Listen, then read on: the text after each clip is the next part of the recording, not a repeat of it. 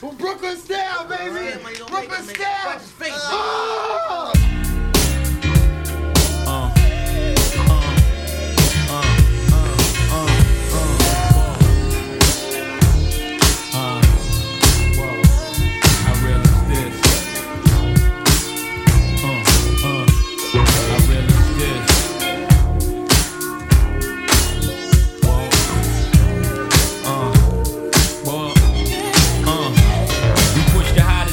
Real fast through the city, play Monopoly with real cash. Me and Biggie and the models be shaking. Hey, what's happening, Raymond?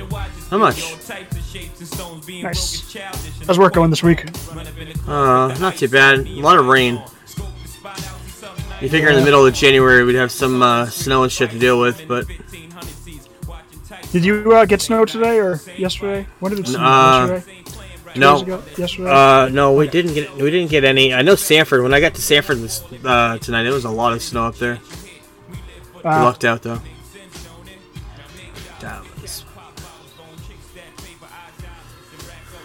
All right.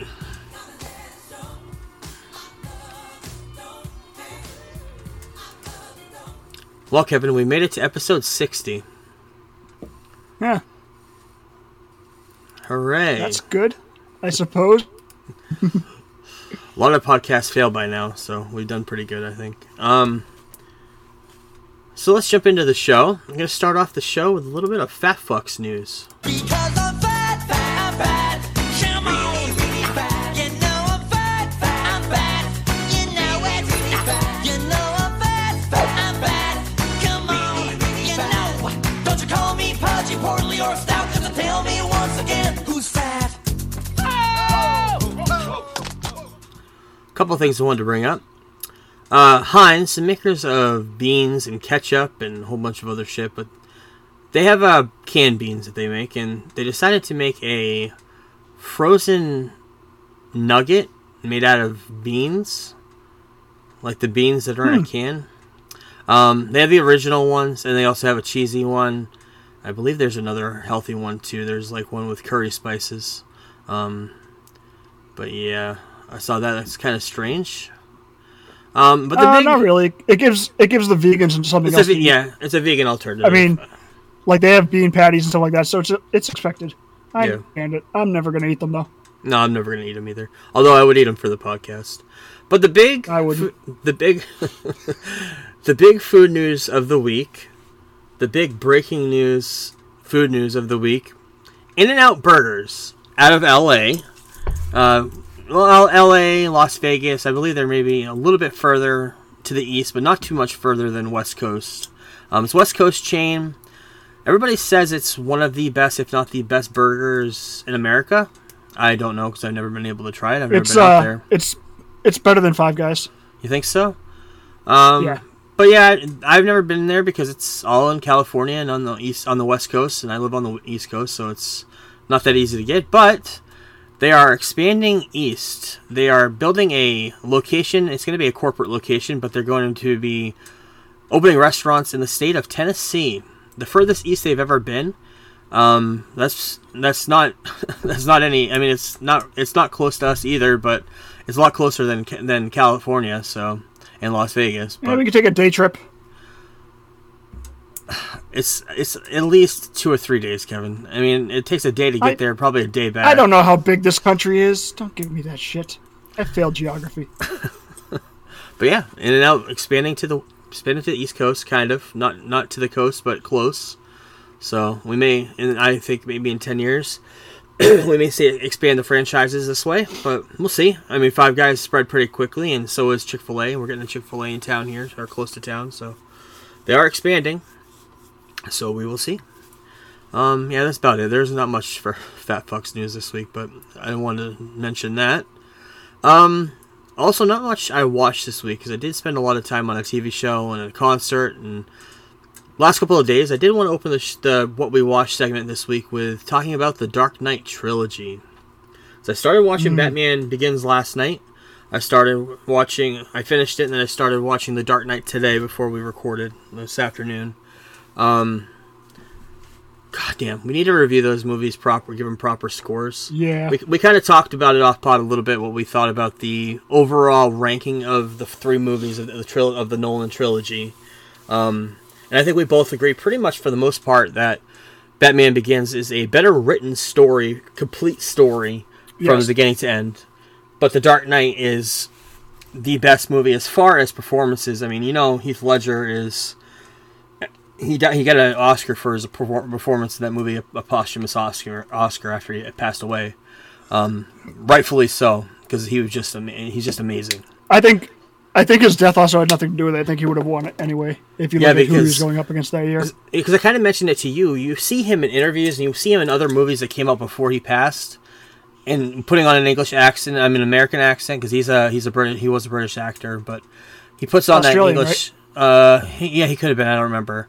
I can't remember. But yeah, he puts on that English accent in a few movies before he passed, and this is a totally different. Like, he fell into this performance in a way that is. I don't think it can be. I don't think it has been touched. It probably could be touched eventually, but I don't think anybody has done something with a character. Never mind. I mean, it's a comic book character, of course, the Joker, but I don't think anybody has ever fell into a character this deep. I mean, to the point where it's psychologically fucked with his head. If you hear about the diaries that he was doing at the time and what he was doing to his body and his mind at the time while he was filming this movie, you realize what it actually took out of him, brought into his world and brought out of him. And you can see it on screen, of course, when you watch that movie. But I mean, fucking Christ! For the very first scene of the whole escape with the buses in the bank heist, which is one of the best bank heists, if not the best bank heist scene ever in a movie, and then you add Heat. I'd give that to Heat. Yeah, still, Heat. I do enjoy the Just the way it's done, and everybody getting killed on the Joker sets up everyone. Yeah, it's amazing. I honestly think the Joker one's my favorite, but I think Heat's the best, if that makes sense. Like, as far it does. But it's incredible how well that movie was received in the theaters, and I think his performance is, of course, the catapult of that. Because we also talked about The Dark Knight not being the strongest of the 3 as far as story-wise, but it's just the performances in that movie, for me, carry it to be the better movie. The minute I started watching The Dark Knight, I was super excited. The Batman Begins, it is just like a good movie. It's a great movie, great story, but I get excited when I watch The Dark Knight. Like, I have a Hot Toys figure of the Joker, Heath Ledger's Joker, that came out probably 10 years ago, maybe a little bit less, but it's a character that I love. It's a movie that I love, and we kind of mentioned too off pod that it falls apart at the end with the Joker. The whole entire climax of the movie, until you see Two-Face, that kind of brings everything back around again. Yeah. The climax kind of fell apart a little bit. I think they were also. I wonder if that's because he wanted to. Yeah, I think he was expected to be in the third one. Yeah, he's expecting to, and then die. So I think that's his story didn't end great. Yeah, it was supposed to climax at the end, I believe. That's what they were planning on, and they had to change the whole story. And even the third one, which I haven't watched yet, but we'll talk about it a little bit. I mean, kind of had the best of both worlds. It had a good story, kind of brought everything together for the 2 movies into a trilogy. Had a great character with Bane, with Tom Hardy becoming a fucking superstar with that movie. I think Bane was great until you find out he was just a simp in the end of the movie. Right. I did not like that part. Similar to how they ended the Joker, I didn't like that. I didn't like the Bane. The twist of who Talia al Ghul was ruined for me because it was on IMDb before the movie even came out. That's who she was playing. You kind of figured that going into. It could have been her. Even when she was cast, you kind of got that idea. But I mentioned it to you off pod as well that movie suffered from having too many fanboy moments, too many fanboy moments to the point like they mentioned Robin by name. I think that was put in there by the studio. I don't think that was a Christopher Nolan or Jonathan Nolan thing. It's just little stuff like that is where I thought it suffered a little bit compared to the other two. Batman Begins just could stand alone by itself. I mean, you had what's his name playing Scarecrow, Cillian Murphy. I mean, fucking Christ. Yep. He's amazing. Yeah. The Dark Knight Rises also suffers from not enough Batman. Yes, and so does There's Dark Knight does So too. the middle. Yeah, but there's more Batman in Dark Knight. Batman Yes. Begins, I give it a little bit of a pass to because it was an origin story, so he couldn't be Batman at the end of the first act. Yep. But yeah. Yeah. Batman Begins had a little bit more Batman than the other two movies, but Dark Knight had a little bit of Batman, and yeah, you're right about the third one too. But Bane, again, another performance done great. The voice that he put on is amazing. But to me, most enjoyable for me is the second one. But you're right about the first one being the best movie of the three. I have the first one is more like the first one's a movie where I can throw it on anytime. I have to be kind of in the right mood to watch the entirety of The Dark Knight. Oh, it's a dark movie. The first one I can just throw on anytime and enjoy it. Yeah. Plus, I love Liam Neeson in it. Yeah, he's amazing. Yeah, we were just talking about that too, where that had to have been his next movie after doing Phantom Menace, after he was Qui-Gon. I think he did a couple of movies. I think he did Love Actually, which we watched last Christmas. But this is big blockbuster. First big movie. Yep. Yeah. Big franchise movie, and I think he did like Clash of the Titans after this. So yeah, that's our Dark Knight talk. It's up there for me. If I were to talk top 5 comic book movies, it's definitely top 3. Yeah, The Dark Knight's number 1 on my list for comic book movies of all time. Even though I just kind of not really trash it, but talk down on it a little bit. But yeah, it's still number 1 for me.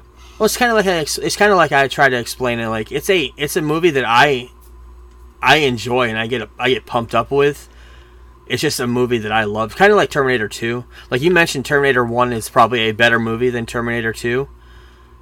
Terminator 2... Yeah, they're also so different, which is crazy. Yeah. Terminator 2 just one's gets a me straight-up so... action movie. Yeah. Terminator 2 just gets me so excited, so pumped. Same thing with Dark Knight. Yeah. And I was thinking of that too. We were kind of talking about James Cameron and the sequel formula that he did with Aliens and this, and Terminator 2. Dark Knight is also a movie that just the scope of the second one with the Joker is just incredible. I gotta let you borrow my 4K of Terminator 2, Okay. so you can check it out in 4K sometime, because it's pretty friggin' cool. That's cool. I think it's like James Cameron's only 4K movie until he does Titanic in 3 weeks. Right. Yeah, it's coming back in theaters. I didn't put it in the news, but yep. But I did watch a show. I finished a show. I've been talking about it the last couple of weeks. Wednesday on Netflix. Jenna Ortega plays Wednesday Addams. I think overall it's a good show. First season only had 8 episodes, so it's pretty easy to get into. Hour-long episodes, 50-minute episodes. But it's pretty much Addams Family meets Harry Potter meets Nancy Drew. That's how I can sum up the whole entire series. Lot of throwbacks to the original Addams Family show, cartoon, and the original movies from the 90s, to the point where Christina Ricci is one of the main characters in this whole entire season. Don't want to get into spoilers. I don't think you've watched too much of it, or you only watched a couple episodes so far. Right? I've only watched the first 3 so far. Okay. But I recommend getting into it. It's a very, very good show. Ending paid off. Good surprise twists at the end. Yeah, it reminds me a lot of Harry Potter. There's a lot of... Because they're in a school. They're in Nevermore, which is a school for gifted, kind of weird Halloween-type characters. These kids all go to it, and Wednesday goes there as a punishment. And there's teachers, and Christina Ricci is one of the teachers, and the tall lady from Game of Thrones, who is also Captain Phasma in Star Wars. I can't remember her name. Gwendolyn Christie. Gwendolyn Christie. She's in this too. She plays the headmaster. But yeah, it's just great. It's a good show. I think the Addams Family kind of takes the back seat to the rest of the series. Is basically just Wednesday's story. There is a couple episodes. It's a really good episode, about maybe the 5th or 6th episode, where they do a flashback episode with Gomez and Morticia, and they show them in school, and there's a big flashback scene and shows what happens. Kind of sets up a backstory, which is really cool. It's a good episode. and I think who they cast for Gomez and Morticia was pretty good. Catherine Zeta-Jones and Louise, I can't remember his last name. Guzman, yep. But yeah, it's a great show. I want to review it or talk about it more when you get into it a little bit more. But okay. It's a feel good show. And of course, second season is confirmed on Netflix. They put a big video out last week about it, so I'm looking forward to that. And the other thing I watched came out around Christmas, a couple weeks before Christmas, week before Christmas. Metallica did their All Within My Hands concert. Usually it's a concert they do for their charity, the All Within My Hands charity concert, and for the most part, for the last 2 years, this is the third one. For the two years they did it before, it was all acoustic. They didn't have any electric. This time they decided to do the first 4 or 5 songs in acoustic and then split at the end and do it all electric, which was amazing.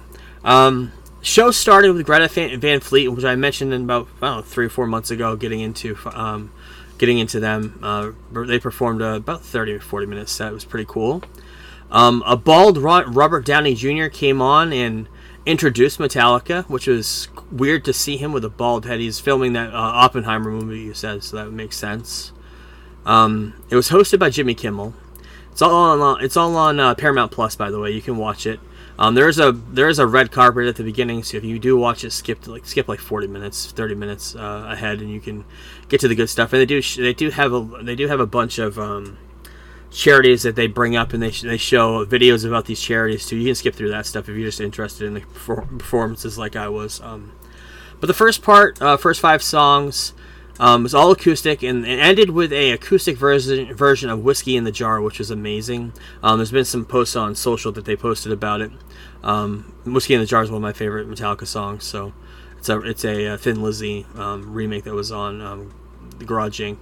Came out in the 90s, but like I said, the rest of it was electric, and they included the debut of Lux Eterna, which is their new single from the new album. And they Good song. Yep. And they ended it with Unforgiven 3. It's just the recording of it during the credits, but every time I hear that song, I had to listen to the whole entire credits because I love it. But yeah, I think James' voice gets better with age. It's kind of like one of those rockers that gets a little bit grittier in his voice. The albums, you don't notice it as much when he performs live. You definitely notice the age in his voice. I'm sure they put a bunch of vocal tricks to make it sound good on album, but yeah, I thought it was good. That's pretty much all I watched. I didn't watch too much more than that. Did you watch anything this week? I know you've been busy, but I've been busy. I've been watching Entourage. We're going to talk about that in a few months. Entourage. Probably. Now you mentioned Unforgiven 3. Did I ever send you the Joe Budden track where he sampled Unforgiven, the first one?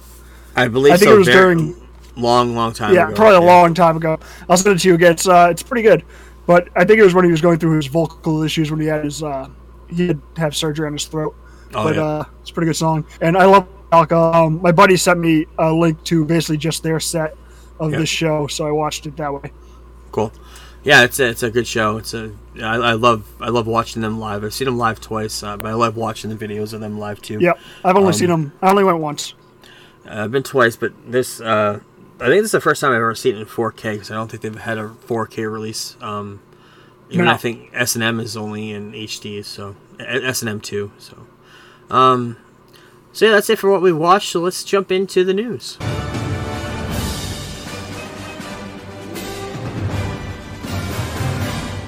And it's not a news segment without the trailer roundup. Saw a couple of trailers this week. One big one at the end we'll talk about, but mentioned it a couple of times on the podcast. Carnival Row on Amazon. Final season debuting on February 17th. They finally released the full trailer this week. Orlando Bloom, Cara Delevingne star. Kind of fantasy world meets steampunk. Meets like 1980s London. It's kind of weird, but it's a good show. First season is on Amazon right now. This will be the second and final season that premieres in about a month. Worth getting into. Good show. Looking forward to that. It just sucks that it's ending. It's been, I think they did this right before COVID or right during COVID when it first started. They started filming this show. So it's been on the back burner for a year and a half or so. So they must have just said, "Fuck it, we'll put it out and call it the final season." I'm hoping that it finishes the story and they had time to realize it was the final season, because a lot of shows like that don't have that chance. So I'm looking forward to it. Beau is Afraid. I don't know if you saw this trailer or not. Stars Joaquin Phoenix. It looks weird. Yeah, I heard about it. I haven't seen it. Yeah, it does look weird. It's Joaquin Phoenix. He plays himself. Not himself, but he plays different versions of him as this character. I'm not really sure what the movie's about. It looks strange, though. But yeah, I wanted to mention that. Grease: Rise of the Pink Ladies. Coming out April 16th on Paramount, I believe. Mentioned it before. They've released a full trailer this week. Yeah, it's not my Grease. Not my Grease. I love Grease. The first one, John Travolta. Second one's trash. Yeah, second one's trash. But today, or yesterday, I think it was today, they released The History of the World Part 2, the Mel Brooks movie. They released a full trailer to it with a Mel Brooks introduction. Looks really good if you're into Mel Brooks movies. If you're into the first one, this is a second part of that. It's a 4. This is going to be weird, because I don't know if you can do Mel Brooks Society with everyone getting canceled constantly. Right. So I'm looking forward to it, because I love Mel Brooks, but there's a reason why he hasn't made too many movies. Well, he's also in his 90s too. Yeah. He was retired. Yeah, I did too. But he's involved in this. He was writing. I'm not sure if he has a starring role in it at all, but a lot of popular comedic actors in it. So we'll see how it is. 4-night event. I didn't write the date down when it comes out, but it's gonna be on Hulu. So yeah. But the big trailer this week that released on Monday, full trailer for Ant-Man and the Wasp: Quantumania. Few things of note in the trailer. You see Kang in all of his glory, just killing and manging and just being Kang the Conqueror, doing what he's supposed to do, conquering. You see MODOK for the very first time. In a very, very quick scene in the trailer, you see his actual face. So the MODOK that we saw in the trailer, the long version, was kind of a mask over him. A lot of people are complaining about the face, saying it looks like a stretched out, weird thing. But and a couple of notes I wanted to make, notes and speculation about Ant-Man. Comes out on February 17th, so about a month away from that as well. I heard in a couple places, and it kind of makes sense, that the movie is some sort of a dream sequence reimagining of the real world. Kind of like Groundhog's Day meets Wizard of Oz. A couple of things to note to kind of prove that theory. Bill Murray is cast in it. He was in Groundhog's Day. He plays Lord Krylar. This is from the official release of the trailer. He's the governor of Axia, a bizarre and cushy community within the quantum realm. Call him cowardly or self-centered, Krylar unapologetically enjoys the high life his status grants him. Expensive meals, exotic cocktails, and top-notch transportation aboard his huge pleasure yacht. It seems he and Janet are old acquaintances, but the details are vague, and she'd like to keep it that way. And Bill Murray plays this character. I don't know much about the character. I know it's based off of comic books. A lot of people don't like this character. But yes, it's somebody that Janet was in there for a very long time. Somebody that she met when she was living in the quantum realm. For all this time she was lost. So, in the first trailer, another thing to prove this theory, Elton John's "Goodbye Yellow Brick Road" to kind of prove the Wizard of Oz type feeling, where this is Ant-Man coming from black and white into a color, weird, dreamlike sequence. And the other theory is recasting of prior Ant-Man characters into brand new roles. If you've ever seen Wizard of Oz, you know that all of the three, the Cowardly Lion, the Tin Man, the Scarecrow, are all people who worked on the farm in the Wizard of Oz. They worked on the farm in Kansas, and when Dorothy goes into the Wizard of Oz, these characters are all recast as the characters that she travels on the Yellow Brick Road with.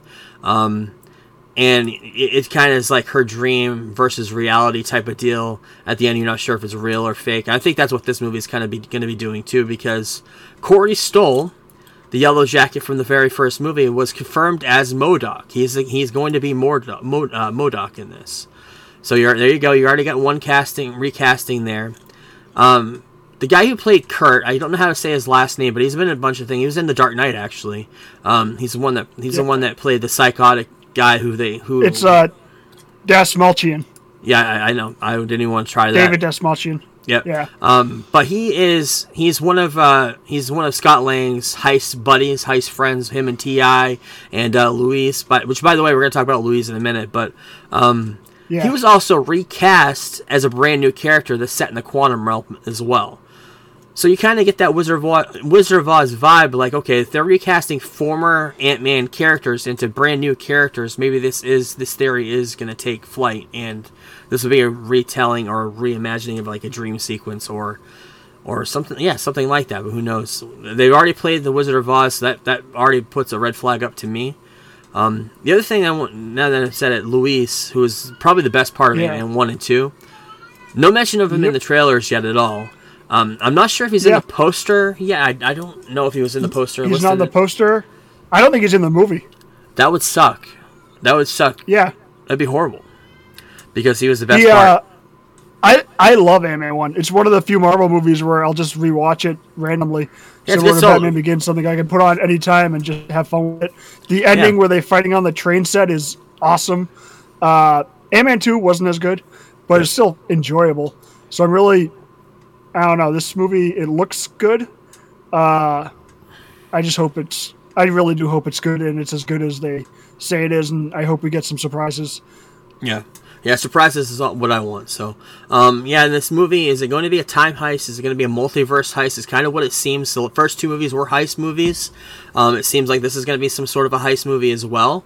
Multiverse heist or a heist in the quantum realm, who knows? But, we're about a month away, and a week away. Can we also talk about how this trailer was promoted to launch during the college football championships, which is a great idea. Yep. The only problem is that game was over about 10 minutes into the game, and they waited till the end of the third fucking quarter to play the trailer. I think Georgia was winning by like 40 points before they played the trailer. Oh, is it that? That's that game that was the big spread. Yeah. Oh wow. Yeah. Everyone was just like expecting it to be at the half, and they held it until the end of the third quarter. Holy shit! And people were very, very upset. Even though watching, they were like turning the game off. Like, I just want to see the Ant-Man trailer at this point. Yeah, I was wondering because I was going to bed early. I was like 9 o'clock. So the trailer hasn't released yet. It's surprising. I think it'll release until 10 or so. So So that's it for trailers. New segment. I don't have a theme for it yet. Maybe I will eventually. Who knows? But I want to talk about Tech Talk. About new technology, new things. And the one thing I noticed this week that I wanted to bring up is something that I've been talking about for years. The reason why I waited so long to buy a new Mac computer last year. I love iPads, love iPhones. The one downfall of a Mac is every time I use it, I'm always trying to click the fucking screen. I still do it now when I'm trying to do something and I'm trying to do it quick. I'm like clicking the fucking screen to click on something because I'm so used to the screen technology of not having to have a mouse, but I still have to have a mouse with a computer. But Apple is apparently about to reverse their one thing that they always said they would never do.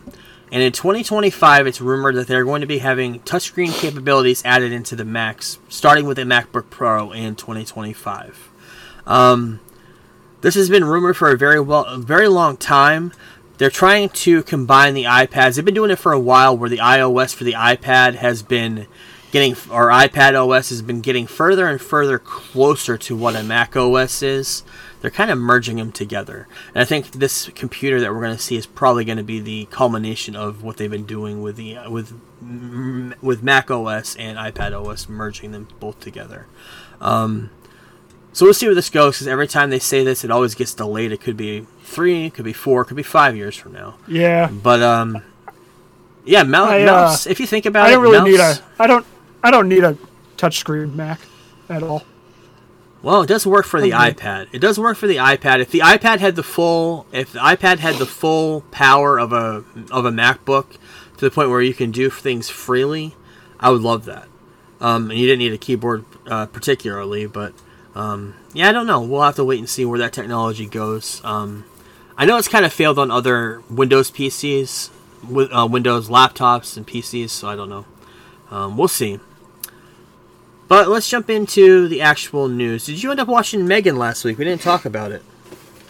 I'm gonna try to get there tomorrow. I've been a little busy. Yeah, that's cool. Wasn't sure if you saw it yet.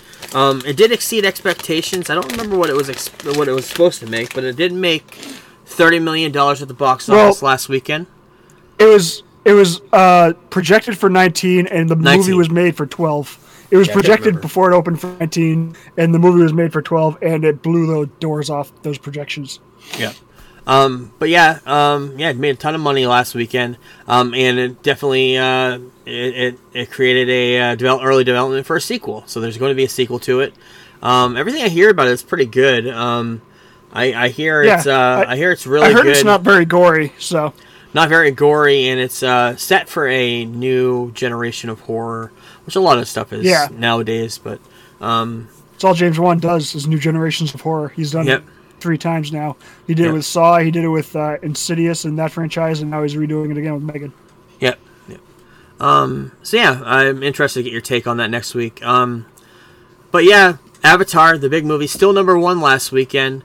It ended up to $1.7 billion globally, overtaking Jurassic World this week. Ended up being the 7th highest grossing movie in box office history. Jurassic World. I was thinking of the last one when I'm like, how did that make 1.6? Okay, now it makes sense. I was thinking of the one that came out this year, yeah. But James Cameron is just slinging his D around now. He's just like so cocky about him being so successful with this last Avatar movie. One thing I noticed on the rewatch of Entourage that I never picked up on because I didn't know what happened last time is when they released Avatar the first time, there was a blackout on the East Coast because it was a huge snowstorm. Yep. And when he did quote-unquote, he did Aquaman in Entourage, they did this whole like blackout during the premiere or whatever. Entourage, we're going to talk about that. We're going to do a throwback on that in a few months, but oh my god, this show's amazing. He was at the Golden Globes. We're going to talk about it a little bit. He's at Golden Globes. He's on the red carpet. He's talking about how Avatar 2 nearing $2 billion was a achievement. And he was bashing streaming. He was saying we need to go back to theaters. He's pretty much saying that it's because of him that people are going back to theaters. He's very cocky about it too in his interviews. Well, I don't agree with that it's him. But I do agree that people need to go back. I do agree people need to go back to cinema because watching in the cinema is a way better experience. It's a good experience. But people are so used to watching it where they can have drinks, they can pause, they can make their own popcorn, and it's so much cheaper to pay $20 a month for a streaming service and watch 10 movies versus going to the movies. Yep. We talked about it. Golden Globes. Let's talk about it a little bit. A couple of things I wanted to mention. Angela Bassett, who we've been kind of praising since we saw Black Panther: Wakanda Forever. She won her 2nd Golden Globe this time for playing Queen Ramonda. When we saw the movie and reviewed it, we thought, she should get an award. So usually Golden Globes kind of mimic what the Academy Award nominations are going to be. So we'll see. I think on Tuesday that comes out. So. We will talk about that next. We'll talk about that next week. But she did win.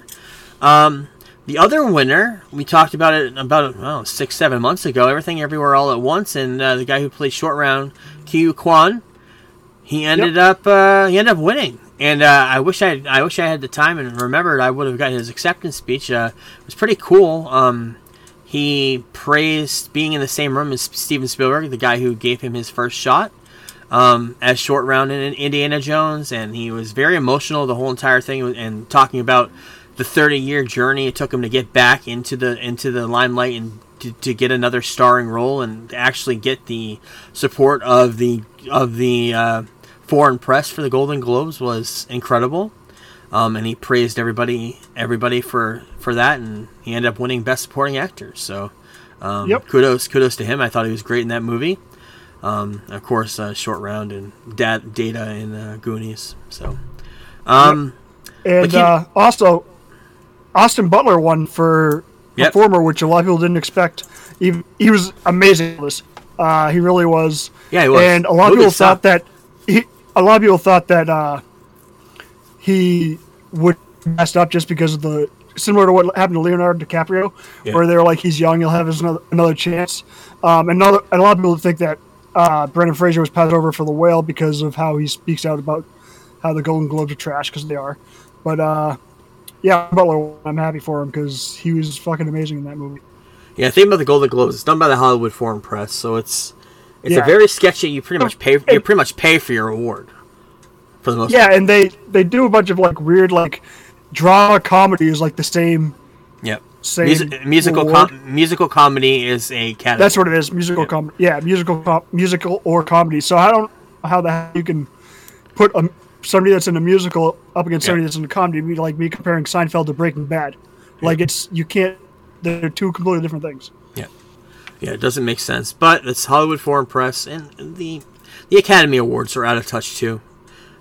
Every award show is out of touch. Even you can go as far as the Emmys, you can go to Tonys. Everything is out of touch as far as those are concerned. Not too many awards you can really trust the legitness of. But Lakita Wright, who plays Black Panther's sister in, you don't even know her fucking name, in Black Panther, Wakanda Forever, Black Panther, Shuri? the first one, Shuri, yeah. She was on the red carpet of the Golden Globes, and she mentioned that they are already in the works for a sequel to Black Panther 3. That's the first time anyone's heard of that, so we'll see where that goes. Not a lot of news after that, just a lot of speculation. I mean, that could be anything. That could be them just basically greenlighting it, and Ryan Coogler's just getting ready writing it now. Well, it could also be Black Panther 3. It could also be that TV show that is going to be on Disney Plus that Ryan Coogler was supposed to be in charge of. It could be what she was talking about as well. So who knows? A couple more Marvel news bits I want to talk about.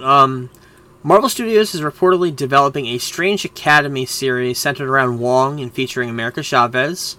Kind of going to be like a magic school, I guess. I don't fucking know, but going to be on Disney Plus or something to that effect, and Wong will be the lead of that. He is the leader of the Mystic Arts right now in the MCU, so I don't think Doctor Strange will be in it, but it's supposed to set up directly into Secret Wars, so we will see about that. Other big thing, news came out of Vision Quest, the new Vision show that's come out on Disney Plus. It's going to introduce Vision's daughter Viv, and she's in the Young Avengers. So no news on the Young Avengers yet, but I'm sure there'll be a Young Avengers movie before the Secret Wars and Kang Dynasty movie. There's got to be, because everything that's in Phase 4, every single movie sets up a character that was in the Young Avengers or is in the Young Avengers. Miss Marvel, Ironheart, Girl Hawkeye, and Viv, if that's the case, she'll be in that too. And everything. The chick from Doctor Strange, right? What's her name? America Chavez. Yeah. So there we go. Yeah. So there's a lot there, a lot to unpack. So we'll see. And also, Jonathan Majors may have filmed a few scenes for second season of Loki, as another variant of Kang. The end of Loki season 1, Kang had taken over the TVA. Loki kind of went into another dimension, another variant world where Kang had took over the TVA, took over the world. The big statue of him at the very end of the show. It would make sense if he shows up at least for a quick scene in the beginning or at the end or something. It's from this point forward, it's all Kang all the time. It's going to be Kang in this. Is Kang in this? Is Kang in that? Kang has so many different variations of himself throughout time. It was also hinted in Loki. You kill the one who remains at the end, there'll be different versions of him throughout the whole entire universe, and that's pretty much what's going to happen. There's a version that was in the Time of the Pyramids. There's of course Nathaniel Richards, who's Kang the Conqueror. There's the one that's in the Young Avengers, the secret one that you don't know who he is. There's just a whole bunch of different versions of Kang they could bring up, and I'm sure we're going to see tons of them. There's been rumors of Kang being the Beyonder in Secret Wars, a variant of Kang, so we'll see where that goes. Mike Coulter, who played Luke Cage, He's pretty much said that being Luke Cage is in the rear view. He's kind of done with it. Thank God. Yeah, he's like he's ready to pass baton to somebody else. He's kind of done. So that's pretty much what Not the really. interview said. I don't really think he's a great Luke Cage from my understanding of the character. I've never read any Luke Cage, Yeah, me but I've either. heard he's a little wooden. What I heard compared to the real Luke Cage. Yes. And that show wasn't very good once they killed off Cottonmouth in episode 4. Yeah, it's so crazy how he died in the very, very beginning. Mahershala Ali. He was such a great character. Oh my God. Yeah. He was awesome. And the very last part of that season, the last villain of the show was shit. It was trash. It wasn't a good Yeah. villain. But Cottonmouth was amazing, and like you mentioned, they killed him off too quick. So yeah. Oh, by the way, little fat fucks news I forgot to mention. Sierra Mist is no more. Oh It's now yeah. called Starry. Wait, that's what it's called? This is How's it it right taste? here. It tastes just like How's Sierra it Mist. taste? It tastes like Sierra Mist. They good? So they're just labeling it. Yeah, just When relabel- the name Starry is trash. Yeah, it's They trash. couldn't think of something better. Yeah, it's They couldn't trash. think of something better. They're trying to make it one word like Sprite, I guess. I don't know. It's fucking weird, but Yeah, it tastes the same. It's for a new generation, is what they say. It's for How about you just call it not Sprite? Not Sprite, not as good as That's what you Sprite. should call it. Not Sprite. There you go. Problem solved. Disneyland Paris unveiled a new nighttime show they're going to be doing. Grand finale of Disneyland Paris. They usually do these at night. I know Disney World does this illumination thing at night where they do a big fireworks and parade display at the end. But they're going to have an Avengers Power of the Night thing they're going to have in Paris. A lot of Disneylands around the world have exclusives to their parks. It's one of those things on my bucket list where I'd love to go to different Disney Worlds, different Disneylands across the world. The Paris one and the one in Shanghai Disney is the ones I hear are really, really good. Let's go. Let's fucking go. Well, we I can. know. Let's get into a couple of news notes about WB, about DC. Today, the Flash star Ezra Miller was sentenced in a plea deal for his burglary charges that he had a couple of months ago. He has to pay a $692 fine. He'll be in a 1-year probation program. If he fails to follow the protocol of that probation, he will be moving forward with a 90-day prison sentence, 89 to 90-day prison sentence. So, So you're gonna get out on a Thursday or Friday. yep. But yeah, He's still facing the other charge though about grooming and all that stuff, right? Yeah. Kidnapping, which I think that's the one that could face him, land him 26 or whatever. So yeah, yeah, Ezra. Yeah. he's my Flash. I know you're interested in The Bear. You saw the first season on Hulu. Season 2 Yeah, set for early summer. Why don't you go ahead and watch the first season this week and we'll review it next week? Okay, He I just can do won that. the Golden Globe for it. Yeah, I'll do And that. it's quick. You'll be able to do it in 2 days. Quick. Yeah, I'll do that. And I'll even rewatch it because I love that show. I've watched it like 4 times. Yeah, but season 2 comes out in early summer with 10 episodes. I guess the first season was only 8, so a couple more episodes. Can't wait. Also, another new season coming out, Little Dicky season 3, April 5th. Third season. That's awesome. I Because haven't- they said it wasn't coming out till August, so... That's cool. I've only seen the first season. It's an underground sleeper hit. Didn't watch the second The one second yet. season, oh my god. Second season, I teared up in the last episode, I'm not going to lie. That's cool. The last episode is awesome. He does, I don't want to respond anything, but he's very much like, probably because I've been watching Entourage, he's very much like Vinny Chase, where he hooks up his boys a little bit, and Cool. brought a little tear to my eye. Speaking of NFL and it's football and doing these big trailers on Monday nights, the big Monday night game between the Buccaneers and the Cowboys are going to be doing a Mandalorian Season 3 full trailer debuting that night on the NFL Super Wildcard game that night on ESPN, I believe, right? Awesome. Yeah, So, it's ESPN. looking forward to Tom that. Brady could be his last game. Could be his last game, at least for the Bucks. If he wants to play one more year, he'll go Yeah. somewhere else. But I don't know Yeah. nothing. I know nothing about football. This is just all I hear. He, everybody say. I think, basically, because especially now that his wife doesn't, he can go wherever he wants. Yeah. I hope he goes to San Fran. But yeah. Yeah. Martin Scorsese calls Rotten Tomatoes a disgusting spectacle. Martin Scorsese sure has Bravo. a lot of He has a lot of opinions. Bravo. I fucking hate Rotten Tomatoes, but I do check it sometimes just for fun. Exactly. It's one of those things where you have to check it. You just don't take it for a grain of salt. Yeah. A grain of salt. Yeah. But yeah, everybody has their own opinions of movies. You can't really depend on what critics say. So I mentioned it before. Boondock Saints, great movie, was like a 19 or 20 on Rotten Tomatoes. So Was it? No yeah. shit. Yep. And Paul Blart Mall Cop 2 was like a 0. I don't know what the hell's wrong with them. Yeah, it should have been at least a 5. I know, right? How could something be a 0? Yeah. Nothing's that bad. You figure there has to be one person that likes your movie, otherwise it wouldn't be put into production, right? Like Kevin, just thinking about that. You give me that, and I give you The Killing Tree. Where does that stand on Rotten Tomatoes? Touche. Exactly. Touche. But one person has to like it. One person has to like it, right? I want to find the one person that likes The Killing Tree and take a tree and hit him over the fucking head with it because they're stupid as fuck. The movie sucked. Jenna Ortega talked about season 2, bringing in Lady Gaga, who says she's a fan of Wednesday. I'm sure she said I'm sure Netflix would love that. Lady Gaga is going to be in the new Joker movie. I'm sure she's not going to have time to do that, but a lot of people are loving Wednesday. Not just kids, but adults who love Addams Family and Joker 2 is filming now, right? Joker 2 is filming. Yeah. Film Wednesday until late spring. She could be in it. And it's only for like one episode. I don't know who she would play. Maybe Cousin It. Maybe just a teacher or something in the, maybe just a teacher or something. Yeah, we know Cousin It's going to be in the didn't show up in the first season, but in the second season, I'm sure it will. Right. William H. Macy joins the Kingdom of the Planet of the Apes, a new Planet of the Apes movie that's coming out.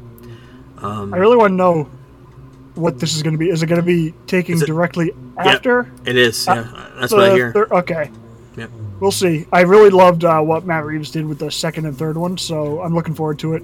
I hope Andy Serkis comes back as Caesar. Or no, he died, didn't? Yeah, he died. I never saw the third one. His son. I never saw the third one, so spoiler, he's dead. Speaking of Matt Reeves, he confirmed that Cloverfield was a secret prequel to Escape from New York, the movie with Kurt Russell in the 80s. Yep. He I guess it was a poster on J.J. Abrams' wall of Escape to New York, and that's where he got the idea of the Statue of Liberty head. And all that. Yeah. So it's where that whole idea for that movie came from. Hogwarts Legacy, a game coming out pretty soon, I think next month on PlayStation, Xbox, all those. Simon Pegg is going to be playing a key role in that game. He's going to be playing the headmaster of Hogwarts, who is a descendant of Sirius Black and the Black family from the Harry Potter movies. So yeah, I'm looking forward to that game. It was in my 2023 preview last week. Does that game take place before Harry Potter or after? It's like it's like a whole entire century before. It's like that's what I thought. 1900s. 1900s. Yeah. Yep. Okay. Harry Potter is the last Harry Potter movie. It takes place in 1996. I'm not sure how the movies are, but I know in the books it's 1996 is when it took place. Yeah. It's kind of a weird timeline they have there. They released the Walking Dead spin-off release windows. I know a couple of things got pushed back. I think the Dead City one got pushed back to June, or maybe it was the Rick Grimes Michonne spin-off got pushed to next year. That's the one. Next year. Yeah. The one I'm looking forward to is the Dead City, because that's the Negan one, and I'll watch anything with Jeffrey Dean Morgan. Yeah. I absolutely love him as an actor, and Maggie also. I love her in The Walking Dead, so I can't wait for that one. I'll probably check out the Daryl one and the Rick one, but for the most part, I haven't watched any of the spin-offs. I don't understand why there's so many spin-offs. You figure the story should have been finished with The Walking Dead, the original, but yeah, it's weird. Why didn't they just make the because technically you can't get rid of all the zombies, I guess is what they were thinking, so they ended up spinning it off. It's weird. Because these were popular characters, and for the most part, people only tuned in the last 2 seasons for Daryl, Maggie, Negan, and Daryl. And Daryl was supposed to be a spin-off with what's her name? The girl there. Yeah. God damn it, her name. Yeah, I know who you mean. Yeah. and she didn't want to leave the country for filming it because it's gonna be filming in Europe. Yeah, the Rick Grimes and Michonne. The Rick Grimes he was supposed to have like 2 or 3 movies, wasn't he, or 2 movies? He was supposed to, yeah. Now instead of the movies, they're doing like 2 seasons, 3 seasons of the show. That's weird. Yeah, it's just strange. So. Well, I gave up on The Walking Dead. Now it's just confusing to me. I don't know. I already talked about that. Greg Berlanti, he signed a 4-year deal, a mega deal with Warner Brothers Discovery.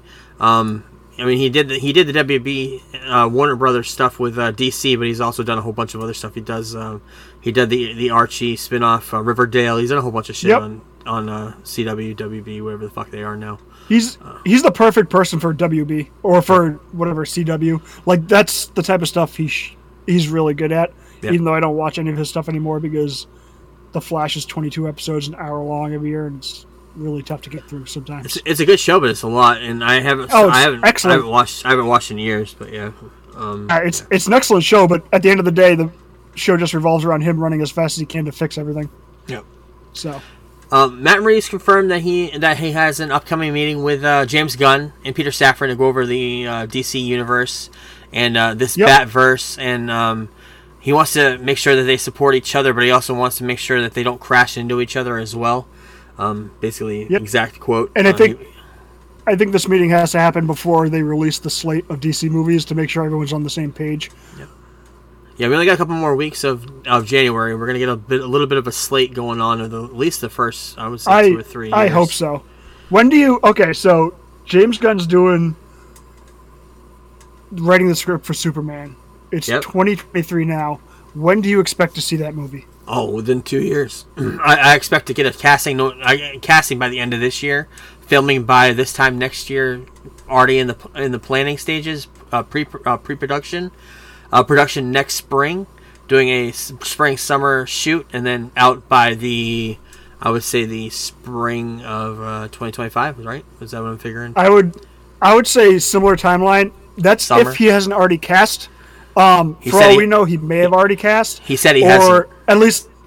Or at least have 4 or 5 people that he knows he's narrowed it down to. Right. Because Henry Cavill was cast in January of 2011, and that movie came out in May or June of 2013. So, best case scenario, Christmas 2024. Worst case, Christmas 2025. But I expect spring or summer 2024. Yeah. I mean, 2025, spring or summer 2025. That's what I'm guessing too. Or Christmas. They could go with the Christmas audience because that's the new blockbuster. They could, but they don't want to go that long without a movie being made for the studio. That's the only thing I was thinking because you get the 4 movies this year. Hopefully they do well, and then next year I don't think we see one. And then spring or summer we see his rollout and his new Superman. I have a feeling by the end of the year we'll get the casting announcements. I think by this time next year there'll be news of going into pre-production and shooting schedule coming out probably spring, I would guess, of next year. But. I think they'll be into pre-production way before the end of the year. Yeah. If he does his rollout in January, he'll probably be in pre-production by summer. Yeah. But pre-production can also last 8 months. So yeah, it all depends on the movie, and this is a big movie. So, Workaholics, they had a movie planned on Paramount Plus, and it was axed. Yeah. Adam Devine announced it. I know you got me into watching that. Off. You got me into watching the first season. I haven't really watched too much of it. I got into it and stopped watching it. The first 2 seasons are excellent.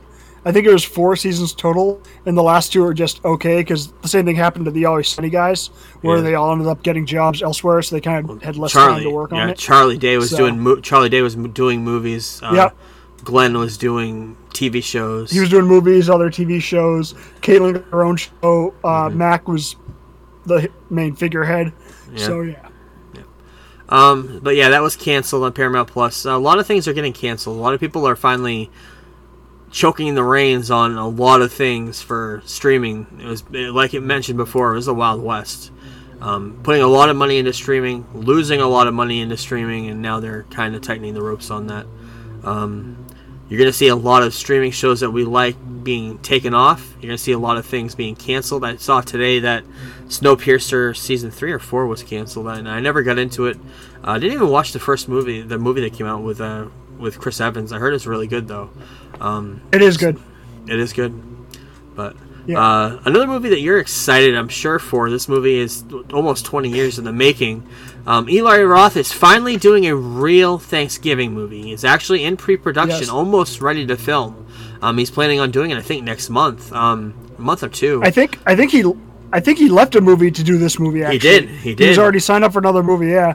And what is this he doing? I'll watch it. What movie is he doing now? It was actually going into post-production. He hired somebody else to do the post-production of it.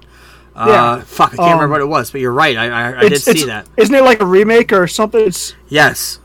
It's a video game. Yeah. It's that video game. Fuck. Look it up. We'll talk about Thanksgiving. Thanksgiving was a trailer that came out on Grindhouse. The movie was a fake trailer in the middle of the movie. It was about a Thanksgiving murder spree. And Eli Roth directed a couple of people. I think Rob Zombie or Robert, who directed trailers for that movie. It was in the middle of the movie or in between the movie, and they played fake trailers, and this was one of them. Thanksgiving. Yeah. Ever since the trailer debuted, everybody wanted to see the actual movie happen, and finally, it's gonna happen. But I don't see anything on IMDb about it. Eli Roth. Like Chris, yeah. Under his upcoming projects. Yes, it's the one that he just finished filming it. It's a video game adaptation, I believe. I just can't remember the name of it. I don't remember. We'll get into the next thing and maybe you'll find it. The new Switch controller revives Nintendo's best controller ever, which we've talked about, I think, maybe not even on the podcast, but the best controller ever to ever come out of the video game revolution, if you want to call it that, was the GameCube, purple GameCube controller, the best feeling controller ever. And they're going to come out with a Switch version of that. I believe it's for the OLED version of the Switch, though, which I don't have. I got it. It's Borderlands. Borderlands, yep, that's what it was. I think it's coming out on Netflix or maybe a movie. Yeah. But yeah, they're coming out with a Switch controller. It's purple, just like the classic Switch controller for the GameCube. Get that controller. Yep. The minute I held that controller for the very first time on the GameCube, it's so comfortable, so easy to use. It looks atrocious. It looks atrocious, awful, but it works so well. It feels amazing. Wind Waker, especially when you get the Wavebird, the wireless version of it. It's still probably my favorite controller of all time. Those controllers absolutely sucked for sports games. Yeah. Like if you look at the button layout, those aren't great button layouts for like playing a game of Madden. But yeah, it's coming out on the Switch OLED, which I don't have. You don't have the OLED, right? You have the first Switch that came out. Correct. Yeah. Will it work with the first Switch? It should. I heard it doesn't. I heard it's just for the OLED, but I'm not sure. Maybe it does. We'll have to look into that a little bit more. Talking about Dungeons and Dragons a lot on this show. I play it every other week, but they're coming out with a TV show ordered on Paramount Plus. There is going to be a movie coming out in a couple months with Chris Pine, so I don't know if it's related to that or connected to that or what, but I hope they cast Joe Manganiello. You know who I'm talking about, right? Yeah, Deathstroke, because that guy is like the biggest D&D nerd ever. Yep. Like, have you seen his gaming room? It's ridiculous. Yeah, he's huge into it. He does celebrity get-togethers with like John Hamm and a whole bunch of other people that play D&D. Yep. So, Fear the Walking Dead to end with season 8. We kind of talked about it a little bit in the beginning. And we talked about Rick and Michonne spinoff being pushed to 2024. 50 Cent is working on an 8 Mile TV show with Eminem. I'm not sure if it's connected to the 8 Mile movie or if it's going to be just it's going to be about rappers in Detroit or what it's going to be. Right. I know he does it that might Power. Be like 8 Mile style. Who knows? He does that Power show on Stars, and maybe it's going to be in that type of format. So we will see. And finally, in news, big breaking news at the end of last week with Vince McMahon coming back to the WWE. This week, because of that, the next day, Stephanie McMahon resigned from the WWE.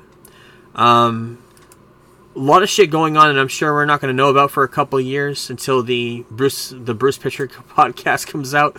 But there's a lot of shit going on. And then it was reported a couple days later that WWE had sold the company to Saudi Arabia. So the group of Saudi Arabians. And then it was also reported that was false, and that Bob Iger, the CEO of Disney, met with Nick Khan, the current CEO, talking about a possible purchase. So there's a lot of people that are looking to buy the back catalog, because even though a lot of people aren't watching it, the back catalog is very viable to them. Very, very, very. much. So if they sell this, the network comes off of Peacock, or do they finish out that contract and then put it on Disney Plus? That's on a contract, so when that's done, that it'll be moved. Yeah, I don't know how the fuck that's gonna Okay. work. I have no idea how that's gonna work, but yeah, it's an interesting time to be a wrestling fan because the minute the Saudi Arabia news came out, the internet went ballistic. The wrestling internet, which is already a volatile internet wrestling fans are already volatile to begin with, but when you bring in the Saudi Arabia's taking over this and bringing it to and then it would go from publicly traded to a private company again. It would not be publicly traded if that's what I heard. So, and a lot of people behind the scenes, which is a rumor why Stephanie McMahon left, is because he was planning on selling it to the Saudis. There's a lot of people that work there right now, wrestlers, that say they would leave immediately if that happened. They would just quit the company, and not just wrestlers, just people. Because Saudi Arabia has a lot of bad news. If you listen to what happens over there with women, especially up until the last 5 years, they never had women's matches over there. I don't even think they had women wrestling or women in. They may have had Sunny back in the day if they were over there, but in the Middle East they have to all wear the hijabs, whatever the fuck they're called, the head coverings. All the women over there. I believe one of the last pay-per-views was the very first time they had a women's match on the card. So very, very, very backwards, I guess you could say, compared to the rest of the world. But yeah, it's an interesting story to follow. I'm sure we'll continue following that story for a while. But that's it for news, and let's get into the Attitude Era rewatch for the week.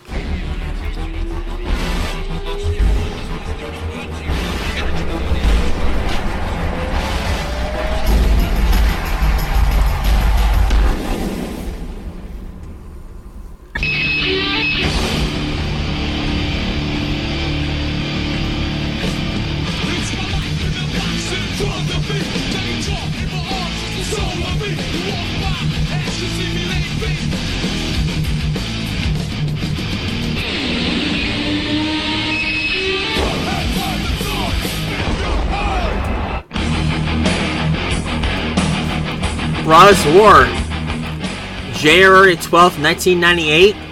This is the go-home edition of for the Royal Rumble from Penn State University in Pennsylvania. This is a live show. And yeah, Royal Rumble is next week, so I'll have 5 hours of wrestling to watch. I'm excited to watch this Royal Rumble, though, because I love Royal Rumbles, but I also love this one in particular because a lot of shit goes down after this Royal Rumble, and I've always seen the setup for it. I've seen WrestleMania a bunch of times, this particular one. We've already talked about doing our WrestleMania show. By the way, if we go on this current schedule, and we are already talking about it off the air, but the episode number that we're going to be on when we get to WrestleMania will be episode 69. And it'll also be the Valentine's Day. I'm not Valentine's, fuck. The St. Patrick's Day episode if we put one out that week. And I will be probably in Florida drinking my face off while we record it. It's going to be fun. Yep. Hopefully. Hopefully, we'll see. I'd like to get Dusty on with us. We talked about it.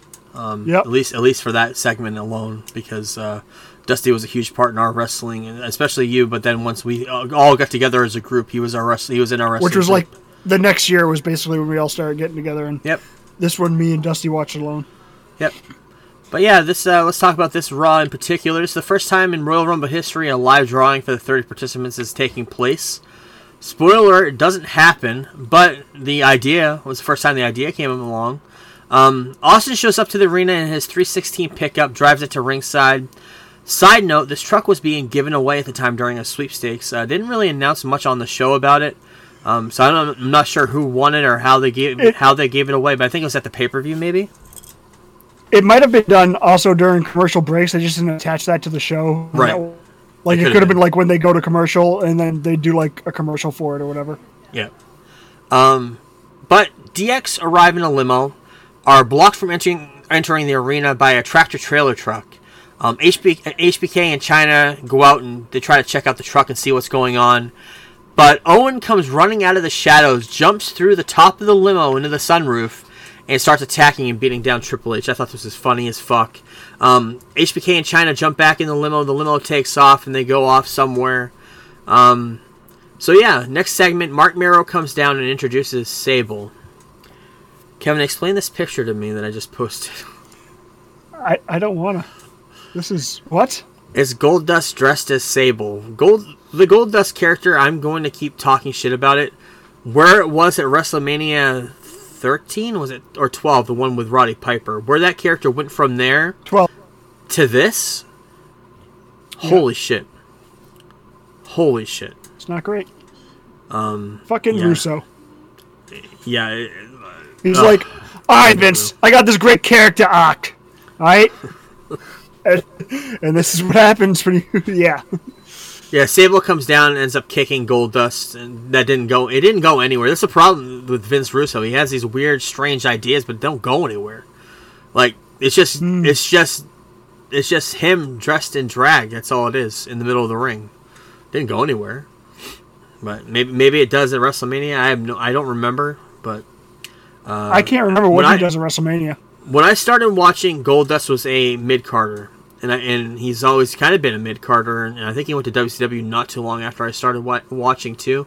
He did that weird thing where he came out as a new white face. Right? Seven, yes, but he ended up being Dustin Rhodes. He just did a Dustin Rhodes promo talking about how he hated the Goldust character and hated Vince McMahon and all that shit. But WCW, one of these weeks I got to do a where are we on WCW thing, because we're right in the middle of the Goldberg shit, and that's the whole reason I wanted to watch Nitro along with this, because I wanted to see Goldberg, but I gave up on it. What, 6 months in, Kevin? I gave up on WCW. Bad. Not even that. No, it was like 2 months. It was like 2 months. It's hard to get into. Those Nitros are 3 hours now, so they're even harder to get into now. Yeah. But I'd like to at least get some retrospective of what's going on the other channel. I know Starrcade just happened. I think it was the one with Sting and Hogan.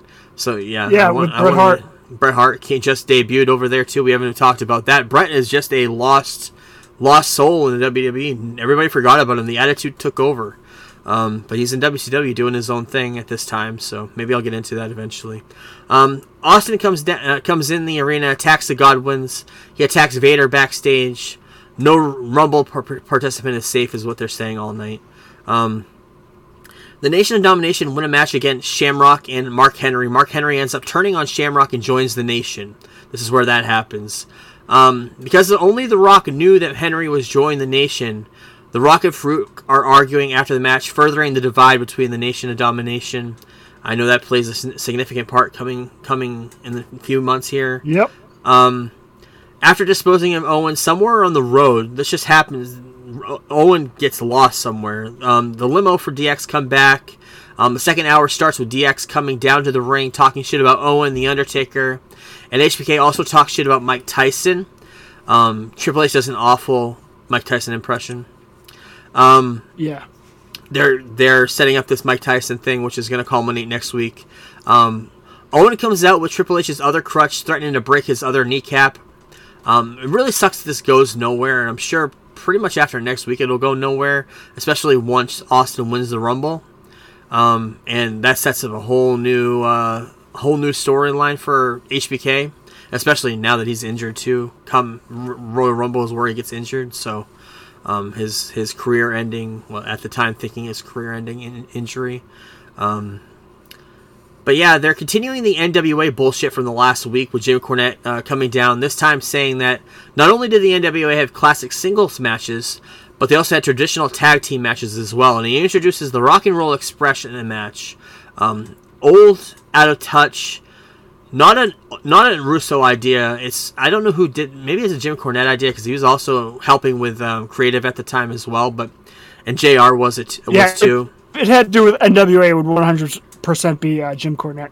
Yeah, but it just felt out of place for the whole entire show. Everything's kind of attitude except for this one thing. Same thing I said last week.